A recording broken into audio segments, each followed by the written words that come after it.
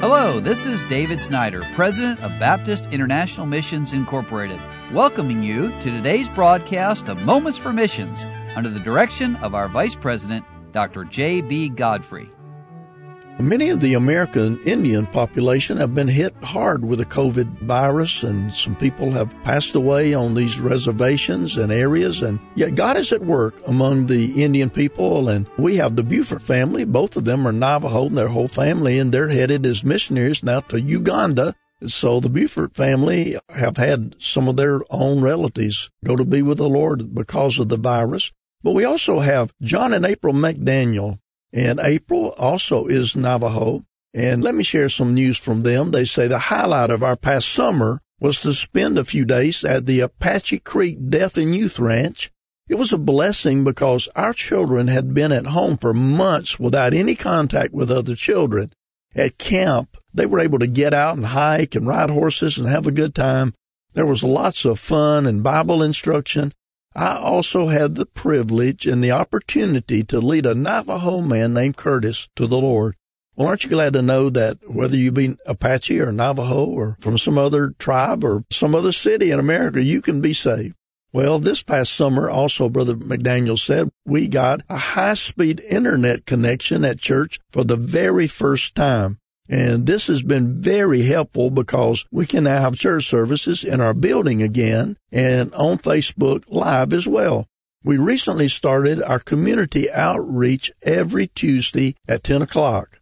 I took another online course on how to use Adobe Photoshop, and I designed some beautiful door hangers as an outreach tool. I also designed a large church sign that is on the side of our church van that matches our tracts and the door hangers. And we're trying to let our community know that we are here and that there is hope. Well, there is hope, and hope is in the Lord Jesus Christ. And then also the McDaniels have some church projects going on. They've slowed down some because of the 57-hour weekend curfew that was implemented over the past several months. But recently the hours were changed to only 32 hours, which gives us extra time during the day on Saturday to get things done. And we're putting in some new French doors that lead into our auditorium. And, of course, these faithful missionaries are doing that work themselves. And then they talk about some home construction. One of the benefits of being home is that we were able to make some progress on our home construction. We're still working on the basement and the foundation. I've been in communication with a church in California that may bring a group out to assist us. Please pray for the details to be worked out so that we can get the basement and the foundation done by the end of this year. And then McDaniels has some prayer requests. They ask that we pray with them for the salvation of their Navajo people, and we certainly need to do that. And then also discipleship with a few of the ladies. Pray that it would be completed, and then also pray with the McDaniels about the completion of their home. Now, being a missionary is more than just giving out a gospel tract or sharing the gospel, but it's about living in a place, making good friends with your neighbors, and sharing not only the gospel, but the difference that your life has because you belong to Jesus Christ.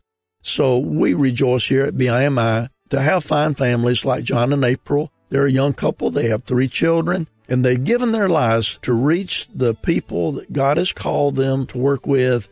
And I would ask that you pray for them as they try to lead many more Navajo people to faith in Christ, and that God would protect them and their children as they work in that sometimes very difficult part of the country.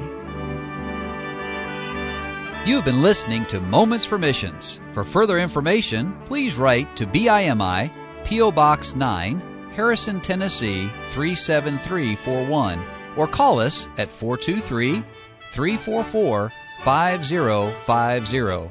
Or you can visit us online at www.bimi.org. Until next time, may the Lord richly bless you.